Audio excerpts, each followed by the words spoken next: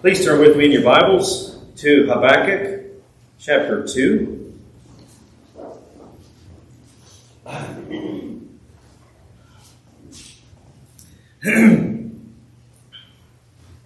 Habakkuk chapter 2, we are looking at this whole chapter as most of it is a song. It's a taunt of the Babylonians.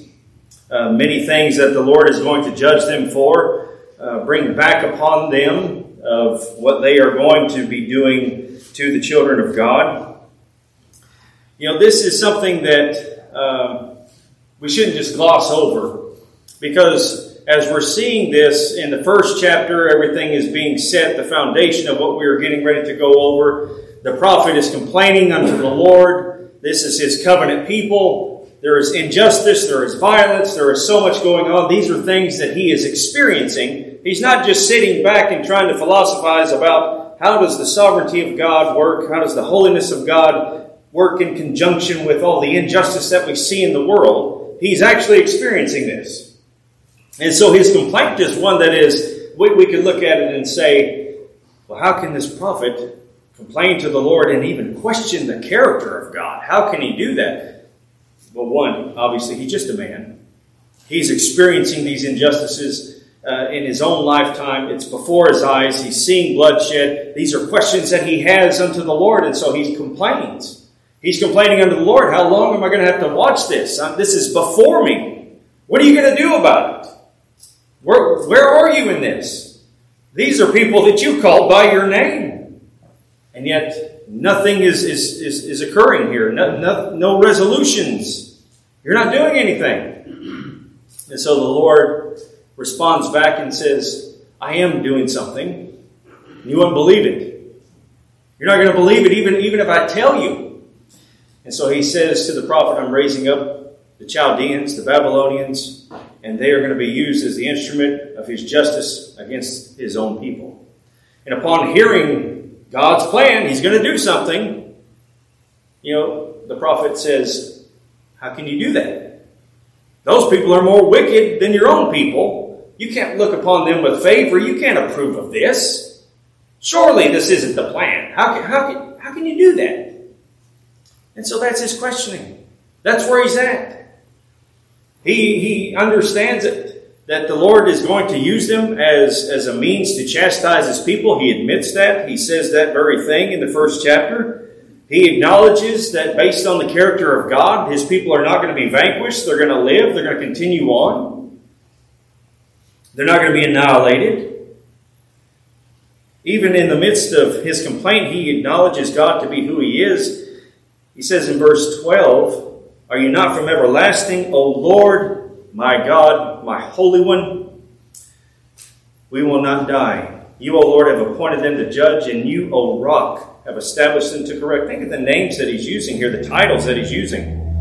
One, he does appeal to the sacred name of God, the covenant name of God, Yahweh, the one who exists. He's the Holy One. He's the Mighty One. He's God. He's the Rock. He's the Strong One. And yet, how can you do this? Your eyes are too pure to approve of evil. You cannot look on wickedness with favor. Why do you look with favor on those who deal treacherously? Why are you silent when the wicked swallow up those more righteous than they? Like you're giving them into the hands of those more wicked. And so he's questioning. He's bringing these complaints before the Lord. He's questioning how God can do this and what is going to be the end result. He says in verse 16 of chapter 1, therefore they offer a sacrifice to their net and burn incense to their fishing net, because through these things their catch is large and their food is plentiful. Will they therefore empty their net and continually slay nations without sparing? What's the end result going to be here?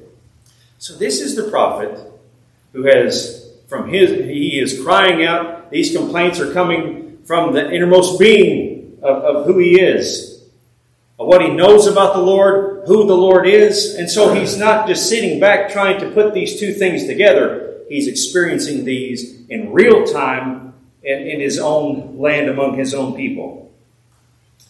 This is a great issue for him. It would be like, as one theologian said, it would be like we're praying for our nation. We're praying for America. Oh Lord, turn your people back to you. Turn this nation around.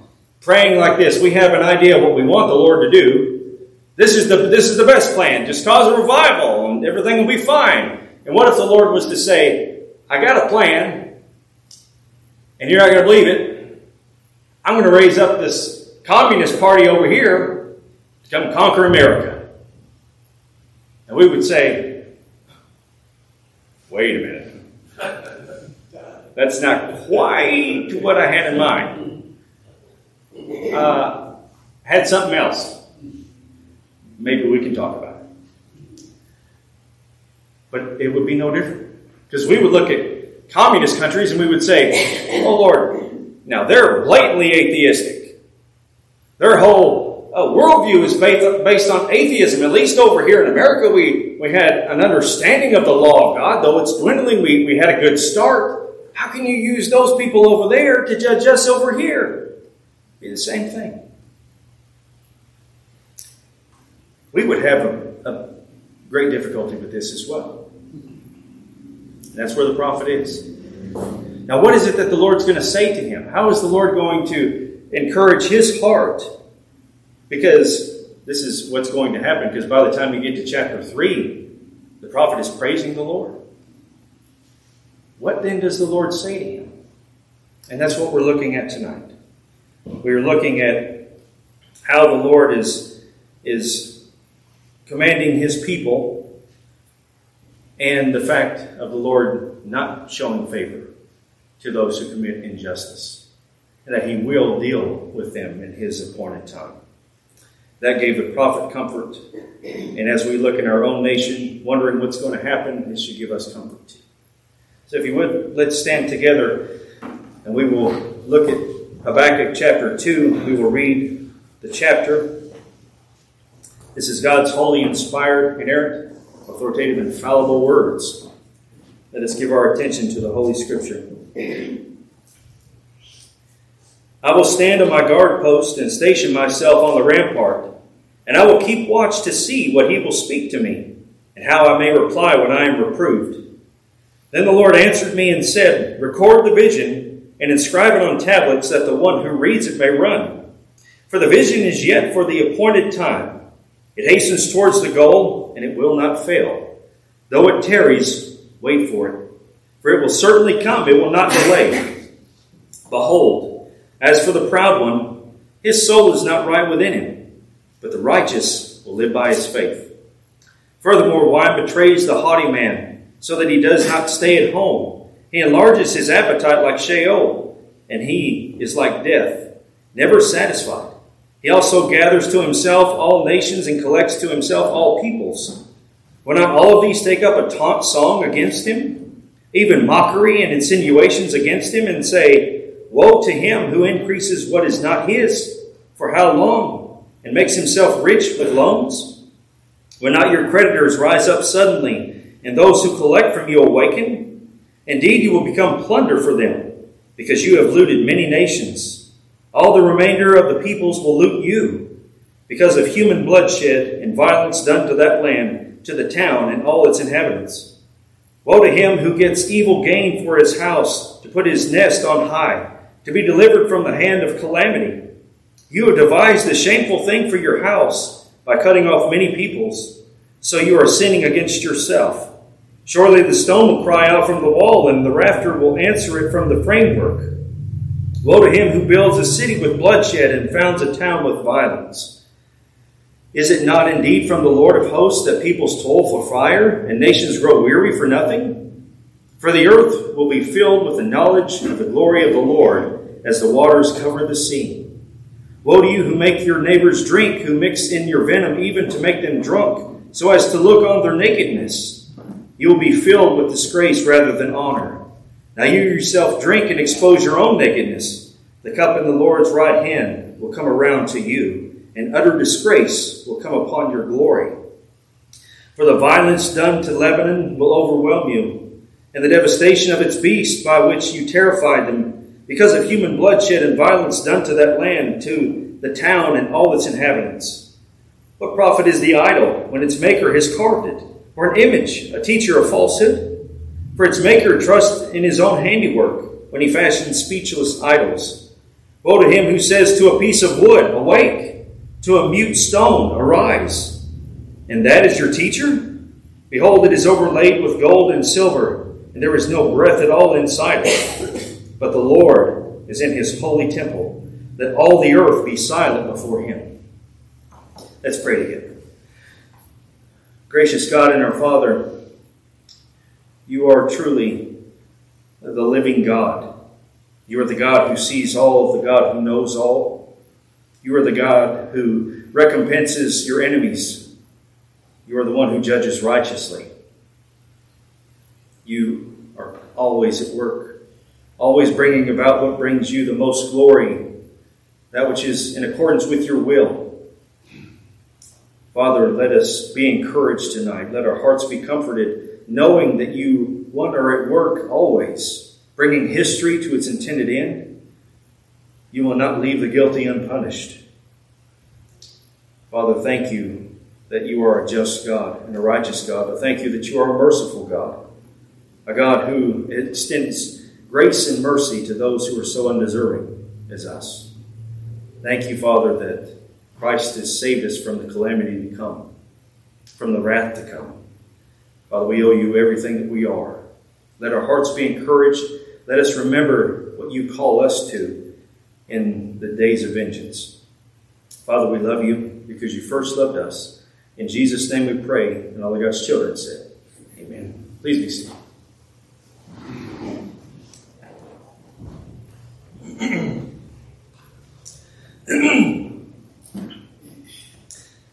This first portion of chapter 2,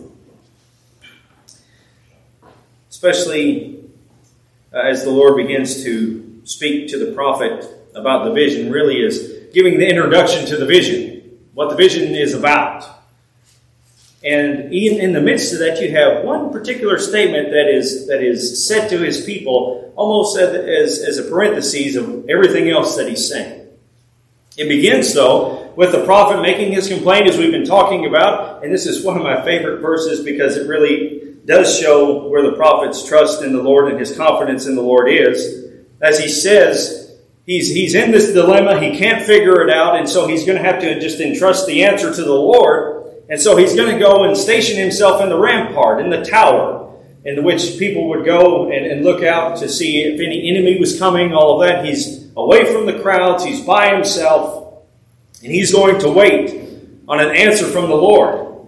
But in doing so, he says this, I will keep watch to see what he will speak to me, and how I may reply when I am reproved.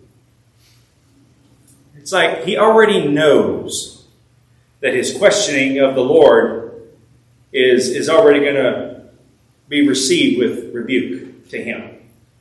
Because the things that he says, that God is the Holy One, that he is the one who exists. He's the covenant God. He uses the covenant name of God. He knows that because of who God is, he's from everlasting. He's from the ancient times.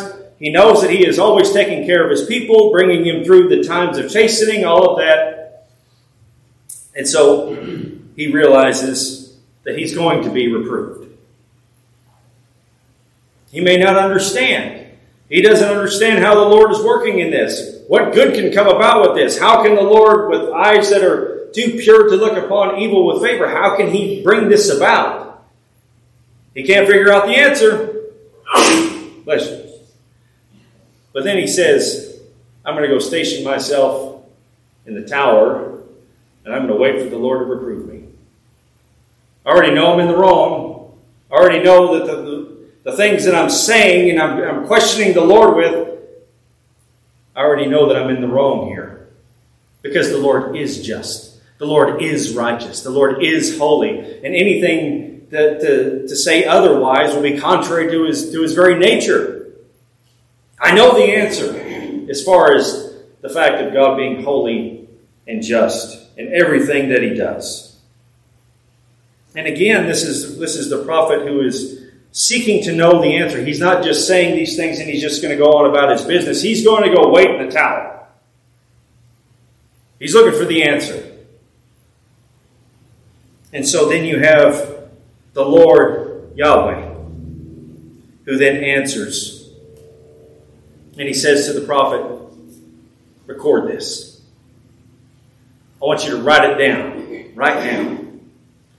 And we can look at that and we say, okay, well, maybe that's for the future generations and what have you to look back upon and see that this was a prophecy that was made before this actually takes place. And it's the judgment that's getting ready to be explained to us is going to come to Babylon in about 539 BC, about 70 years or so. It's going to happen.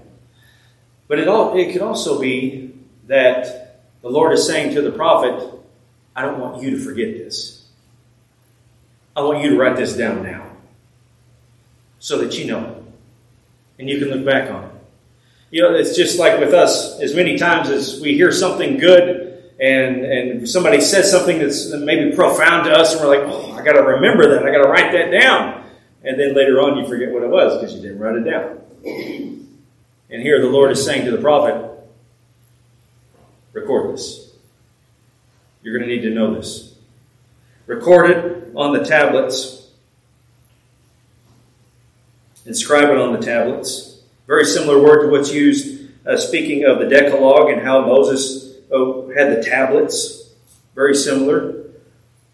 And he says, record the vision and inscribe it on tablets, that the one who reads it may run. The one who reads it may run. The one who proclaims it, the one who's going to take it to the rest of the people, write it down.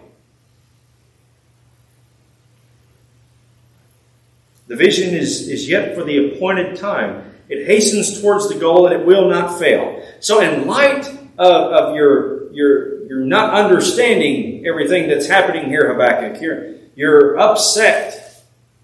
Your heart is disturbed within you because you can't figure this out. I want you to write this down, and I want you to know that this particular vision that I am giving to you, it will come about. It hastens towards the goal. It's going to come at my appointed time. And you have more, of course, that he says, though it tarries, wait for it will certainly come. It will not delay. And so what is he getting ready to say to the prophet? No. I do not look upon wickedness with favor. No, these particular ones are not going to continually slay the nations. These ones will not go unpunished. And so he says to him, in describing the proud one, speaking of the Chaldeans, he says, behold, as for the proud one, his soul is not right within him. How can God show favor to those whose soul is not right within him? And so it's setting it up for what he's getting ready to say to the prophet. No, I don't approve of the evil that they're going to do.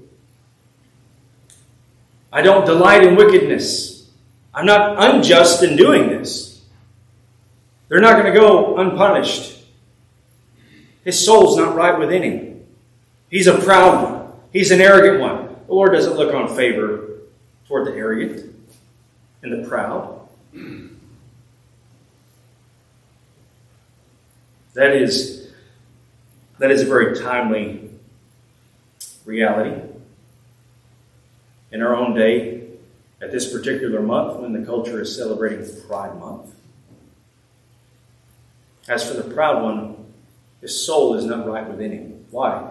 Because the many things that he is getting ready to express about the proud one, about the evil of Babylon, are things that are contrary to his very law. These are taking delight in the things that are contrary to the law of God, which is no different than today. And again, this is a very timely message for us, not just because of the LGBT stuff that goes on, but because of the blatant rebellion across the board. And we wonder, how is it that these people keep gaining a foothold? How is it that there seem to be more of them popping up? Why does it seem that this wickedness is increasing? Is the Lord showing favor to them? How's this working? And what does the Lord say? As for the proud one, his soul is not right within him. He doesn't look upon favor with them. There is a judgment that is hastening toward a particular time. an appointed time, according to the sovereign decree of God. Not in Habakkuk's time. Habakkuk would rather Lord, just do it now. Don't allow this to come upon your people. Don't allow this suffering. But it was God's way of chastening his people, that they would look once again unto him. So there's a contrast there. The proud one, his soul is not right within him. He doesn't approve of the proud one. He's not showing favor to the proud one. But then he says this. Now, verses 4 and through the rest of the chapter, verses 4 to 20 again, are all in reference to the Babylonians and his judgment, except for the last portion of verse 4. One statement in which it seems to be, like I said, a parenthesis within this whole judgment. As for the proud one, his soul is not right within him, but the righteous will live by his faith. Now, we know this verse. This is a verse that is quoted 3 times in the New Testament. It's a verse that we know that impacted Luther so greatly. As Luther had gotten sick at one point, he had been doing his study through Romans, Galatians. He began to ponder this whole idea of the righteous live by faith. When he recovered from his sickness, he went to the church where you have what was called Pilate's staircase, and you have many pilgrims that would come there, and they would go up each step on their knees, and they would be praying, and sometimes there was glass that would be set out on the steps, and they were inflicting pain upon themselves, trying to atone for their own sin. And as Luther is coming up these steps, this is when the full realization of the righteous will live by his faith had impacted him so greatly that he understood it. So he gets up off the step and he goes back home. The way that the Apostle Paul uses this phrase in the New Testament is absolutely in reference to the salvation of people, that it's all of faith. You live by faith. The prophet here is speaking to, or the Lord rather is speaking to the prophet about those who endure this whole scenario. This whole situation. Write this on the tablets, inscribe it, go tell the people. His soul doesn't delight in the proud one, his soul delights in the justified man living by faith. So what is he saying? He's not just saying in the context of the prophet, he's not just giving us justification by faith alone. In that sense, he's also emphasizing something more about the way that we're living, and the way that the people would live in that time frame as well. Knowing that this Babylonian invasion is coming,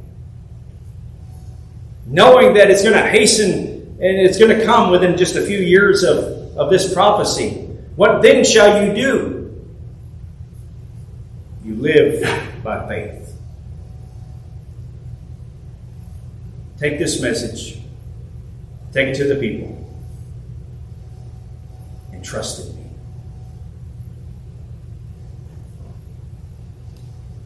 What does he mean?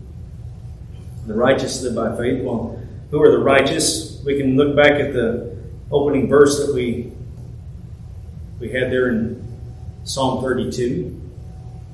The righteous, the justified one, is the one whose transgression and sin has been forgiven. The one whom the Lord does not impute iniquity. We can look at the righteous one as the one who in Psalm 34 takes refuge in Yahweh.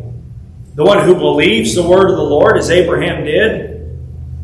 Abraham believed, and it was credited to him as righteousness. These are to live by faith.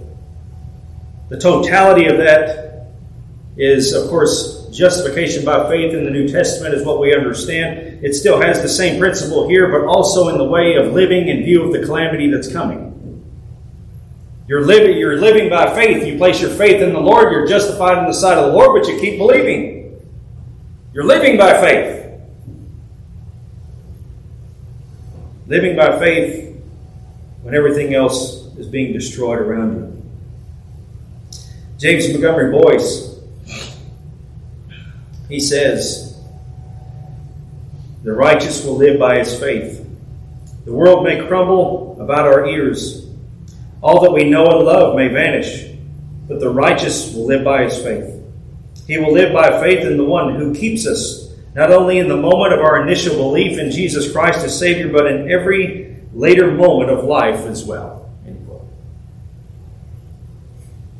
Living by faith, living and believing in Christ not only for our salvation, but believing the word of the Lord for the rest of our lives. Live by faith. Now, some commentators would interpret this, and the word can mean this. The righteous will live by his faithfulness. But in this context, faith seems to be the more proper understanding here. Because faithfulness would imply that we're doing something in order to live righteously before the Lord. We're living by faith. We're living by believing what God said. God said, this is going to happen, but I'm going to punish those who are the perpetrators. This is going to come to an end. So we believe that. We believe the word of the Lord, and we keep our focus, and we keep moving forward, living by faith. That is what the Lord has called the people of God to do. When everything else is crumbling around, believe the word of the Lord. What does that imply then? If I believe the word of the Lord, I'm going to have confidence in what God said. I'm going to trust in what God said. Yes, the world may look terrible right now, but I trust that God said that He will make all things right at His appointed time. I trust in the word of the Lord when He says that we will have eternal life. I trust that the Lord says He'll never leave me. He'll never abandon me. I trust that the Lord tells me that He'll make a way of escape with every temptation. And sometimes the temptation may not be for any particular thing in my own life as far as battling within myself. But it could very well be the temptation to abandon and to go to this side over here just to avoid any conflict. To compromise. I trust in what the word of the Lord says to keep me grounded, to keep me moving forward. Keep me trusting in the way that God has said for me to live. I live in view of what God has said. That's how all the people of God live. From the beginning to the end, it's the same. What does God require of the people of God? To trust in Him for their only hope of salvation, to believe what He said, and live according to what He said. When the times are difficult, we believe and we live accordingly. And when you're looking at situations, even within the Scripture, I mean, if you look at the letters to the 7 churches in the book of Revelation, the Lord is commending the churches, some of the churches rather, for their faithfulness in the midst of great persecution, that they're trusting in Him. And that is the way that the people of God are to live. We live by faith. We trust what God said. We rely on Him. We take refuge in Him. We believe His word. Even when everything seems to be crumbling. And you know, the great hope that is even in the midst of the time in which we live is the same hope that it was for the people of God then in verse 14. For the earth will be filled with the knowledge of the glory of the Lord as the waters cover the sea. Whereas these, just as it was for the Babylonians, are trying to build up glory for themselves and praise for themselves, the Lord says, I'm going to bring you down, and it's going to be my glory that fills all the earth, not yours. That is a great comfort and a strength for the people of God to keep moving forward, knowing that God at His appointed time will make all things right. He says, furthermore, wine betrays the haughty man, so that he does not stay at home. He enlarges his appetite like Sheol. He is like death. He's never satisfied. He also gathers to himself all the nations and collects to himself all the peoples. This is what the haughty man, the proud man, this is why none are ever satisfied. The unregenerate always want more. Well, we just want this for now. Well, they end up getting that. Then they want more. It's just as we were talking about Sunday, when it comes to those in the LGBT lifestyle. They just want to be accepted in society. Well, society ended up giving them that. Then, well, we're not satisfied there. We want marriage. And we want you to accept our version of marriage. Well, society gave it to them. Now we want our people to be represented in everything in the arts. Well, society gives it to them. And it just keeps going and going and going because they're never satisfied. The unregenerate, whether it's in this group or another group, they're never satisfied. They're always wanting more. They always crave more. And that's just a characteristic of the unregenerate. Those that are in blatant rebellion against God. And so for that reason, of course, the Lord does not take delight in them. And so here he says, in verses 6 to 20, there are 5 woes that are being spoken of here. But they're all in a taunt. It's a taunt against this particular nation that believes itself to be so great and mighty that none could ever stand before them. You think of the Babylonian Empire. I mean, here they conquered the Assyrians. They're conquering all the known world. They're going to be a world power. They're going to be a world power for a little while. 80-some years, putting it all together. And this world power is going to come upon this small nation. And the Lord says, I want you to take up this taunt song against them. And just think of that. This massive power, this massive army that's getting ready to invade, I want you to take up a taunt against them. That just seems unreal. You want us to what? This is really going to end badly for us. But no. Because the sovereign God says, I want you to record this. This is my taunt, not yours. And what is it John Knox said? One man with the Lord is in the majority. So it doesn't matter how massive of an army is coming when you have Yahweh on your side, or rather, you're on His side. None can stand before Him. So here's what he says. Here's the first woe. Beginning of verse 6, he says, will not all of these take up a taunt song against against him, even mockery and insinuations against him, and say, woe to him who increases what is not his for how long, and makes himself rich with loans? And he's talking about greed. This is the first divine oracle of doom. A woe is an oracle of doom. About their greed. He addresses a number of things here. He addresses their greed. He addresses their injustice. He addresses their violence, their moral decline, their moral decay, and their idolatry. Throughout all of these. And when the prophet is saying, woe, he's saying, alas, how terrible. This is to stop them in their tracks and to consider what is getting ready to be said to them. You think yourselves mighty. You take whatever it is that you want. Will not your creditors rise up suddenly, and those who collect from you awaken? Indeed, you will become plunder for them. That's what he says to this nation. You have looted many nations. All the remainder of the peoples will loot you because of the human bloodshed and the violence done to that land, to the town and all its inhabitants. What is the Lord saying in all of these things? Everything that you're doing is going to come back on you. How's that going to happen? Because in the appointed time, the Lord is going to raise up the Medo-Persian Empire, and they're going to conquer the Babylonians. And the things that are being done, not only to the people of God, but to the rest of the nations that they are conquering, it's going to come back upon their own head.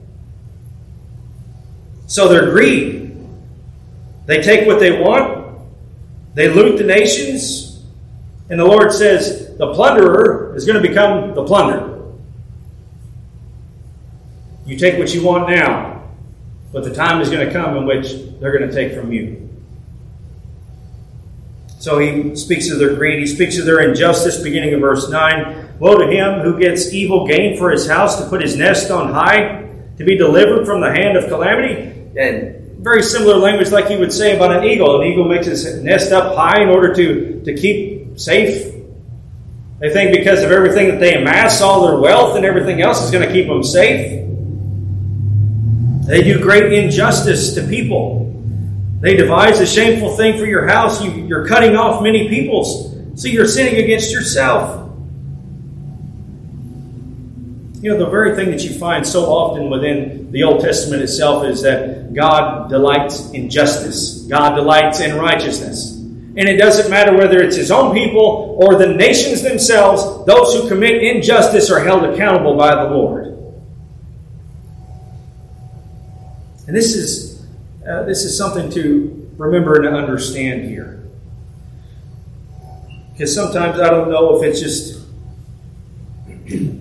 Well, I don't know the answer. I don't know why it is that we look to the nations in the Old Testament and we say, well, God didn't hold them accountable to what he says to his own people when it comes to the law of God.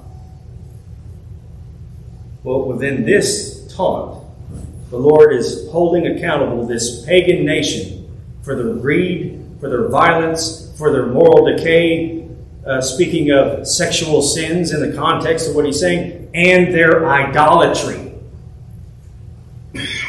Their idolatry. The nations.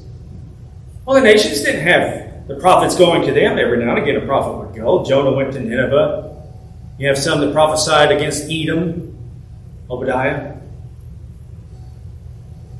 How is it that the Lord is holding the nations accountable for their idolatry? They don't know. All they had was the light of nature. Well, it goes back to what we found in Romans 1. Professing themselves to be wise, they became fools and exchanged the glory of the incorruptible God for that of corruptible man, and of four-footed beasts, and of birds. Although they knew God, they did not honor him as God. They became futile in their speculations. And who is Paul referring to in Romans 1? He's not referring to the covenant people of God. He'll get to them. He's speaking of the Gentiles. The Gentiles are indeed held accountable for their idolatry. So that when we're looking at the Decalogue, we're looking at the Ten Commandments, it is not just the second tablet that God is holding the nations accountable to. He's holding them accountable for it all. Because they should know God. They should honor God. They should acknowledge God. And they don't. Was it R.C. Sproul said that the demons, they fear and they tremble. And they don't. The nations don't. The unregenerate don't altogether.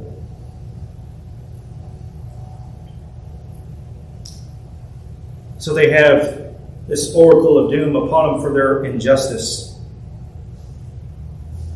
And then for their violence. Woe to him who builds a city with bloodshed and founds a town with violence. Is it not indeed from the Lord of hosts that the peoples toil for fire and the nations grow weary for nothing? This is a violent people. And God is holding them accountable for it. And if you want to get more specific, by the way, when it comes to the Lord holding nations accountable to his law, all you have to do is go back to Leviticus, read Leviticus 18, 19, and 20, and the 7 nations that God is throwing out of the land have committed the abominations that he's telling his people, you don't do what they did, because on account of these things, I'm driving them out. the same thing with the Babylonians. It was the same thing with Jonah and the people of Nineveh. For their violence, for their bloodshed, for their idolatry, for their sexual immoralities. These are a violent people who are trying to amass glory for themselves. And what does the Lord say? This is my taunt against you. But the whole earth is going to be filled with the knowledge of the glory of the Lord as the waters cover the sea. You think that you're building glory for yourself. But I'm going to bring you down. I raised you up. I'm going to bring you down. I'm going to judge you for all your wickedness. And it'll be my glory, says the Lord, that will be filling the earth, not yours. You could look at this in a few different ways. One, in the sense of the earth is filled with the knowledge of the glory of the Lord. You could look at our present day. You can see the people of God around the globe. Christians are around the globe. The kingdom of God is growing with every new person that comes to faith, that the Lord brings to faith.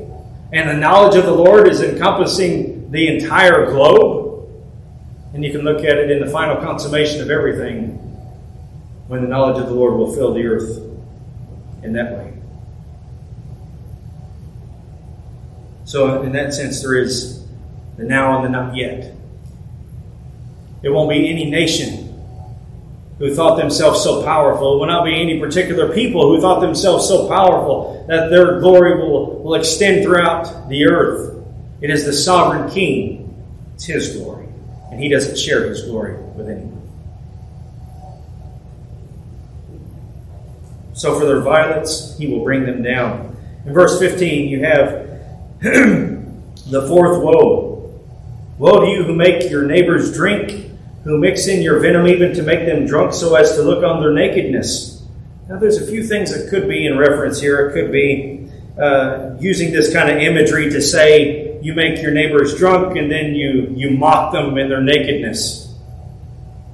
Or it could mean that the evil heart of this people is one who not only would do something like this, but probably more so in the sense of their sexual sins is in view here.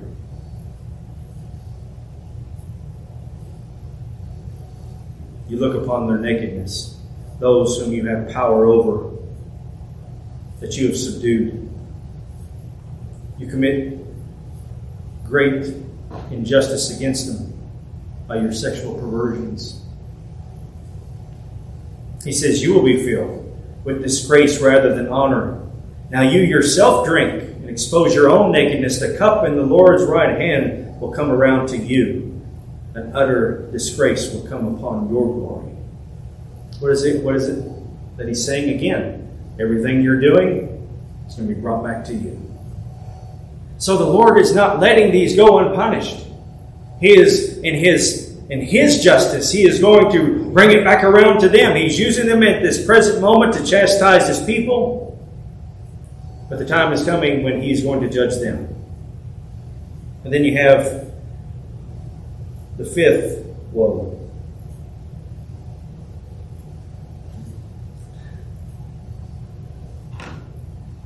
To me, this seems like a little bit of sarcasm. Very similar to what Isaiah says. Woe to him who says to a piece of wood, awake. To a mute stone, arise. And that is your teacher. This is what the Lord says. He's like, what profit is the idol when its maker carved it? Just as Isaiah was talking about. Cutting down a tree, using one half of it to make your food. You use the other half to carve out your God, and then you bow down to a piece of wood. And that's what Habakkuk is saying too. He's saying, how terrible. Alas, to him who says to a piece of wood, awake, and to a mute stone, arise. And that is your teacher. And again, this is a taunt by the Lord. You think that your idols are the ones who are giving everyone into your hands. And remember, as we were going through Daniel, we were looking at perhaps the idea in that time frame is not only one nation coming against the other nation, but in their mindset it was one God coming against another God, and whoever was the victor meant that that was the particular God that won. And here Babylon is going to come in, they're going to sack the city, they're going to destroy the temple, they're going to take the things out of the temple, they're going to take them to Babylon and put them in their treasury. But in Daniel, just as we saw numerous times of how the Lord was sovereignly working even in Babylon, and even humbled the great king of Babylon. The idols are nothing. They cannot say, they cannot speak, they cannot hear, can't see anything, because it's a piece of wood. I forgot which missionary it was I was reading about. He went to one of the areas where they had a sacred tree. And he cut down the tree. He was spreading the gospel. These people had believed in this false god, and they thought that this tree was sacred. And so this missionary cuts down the tree. Well, surely then your God must be greater than this God, because nothing happened to you. And so you have perhaps not the best of means in some of the ways that missionaries had done things at that particular time. But you did have the people who were then turning to Christ as a result of things like that. A piece of wood is a piece of wood. It's nothing. And it cannot save. And that's the taunt that the Lord is going to give to this great, massive empire.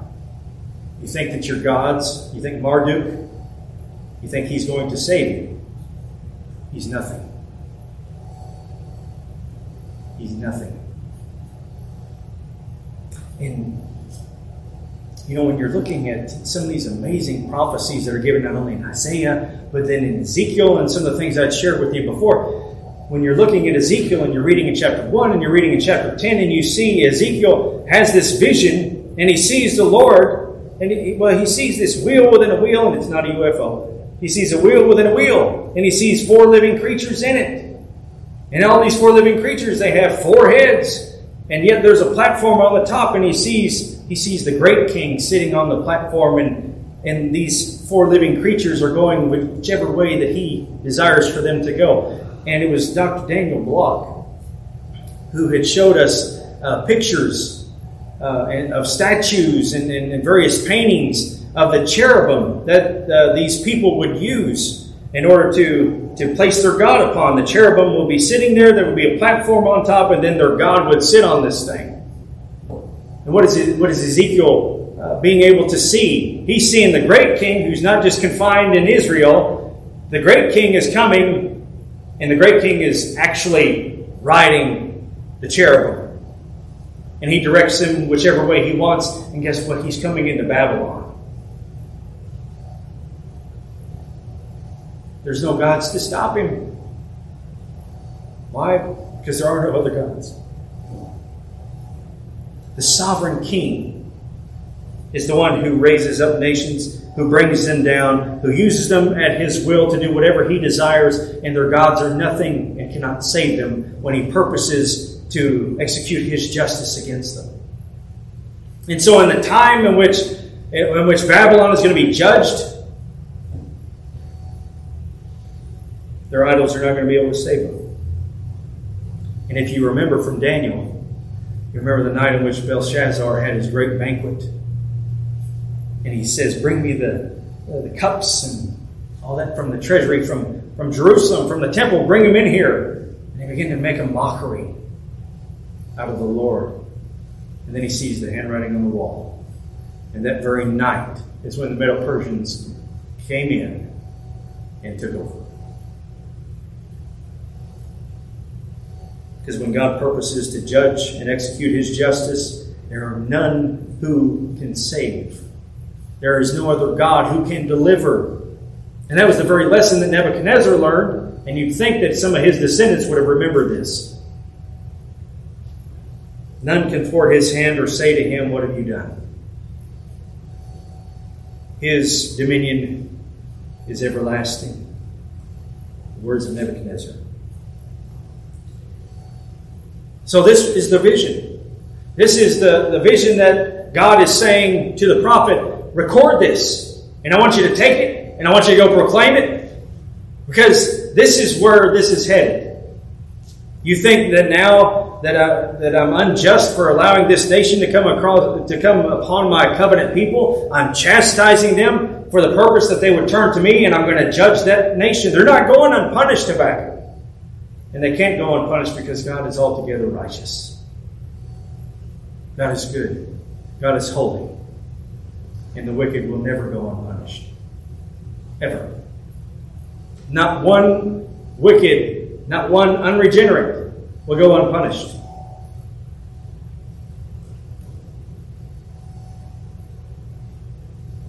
All will be dealt with.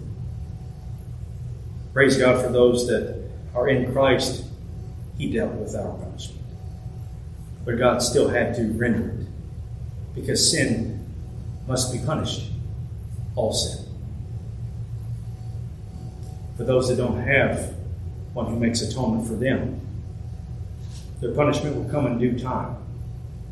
Now there is that level of those that we know that are unregenerate now, that are in blatant rebellion against the Lord. It's not a situation in which we should go to them and say, you know what? The Lord wins, you don't. So continue on with your nonsense. Because when you die, you'll see. We could do that. Could say that. In one sense, that's true. In the time that they die, they're going to perish. The Lord is going to render His judgment upon them. Actually, they're going to be held waiting for their judgment. The great white throne judgment.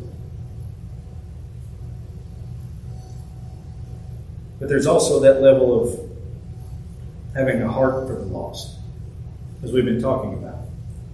To say to them, in light of the horrific judgment and terrible judgment of God, turn and be saved.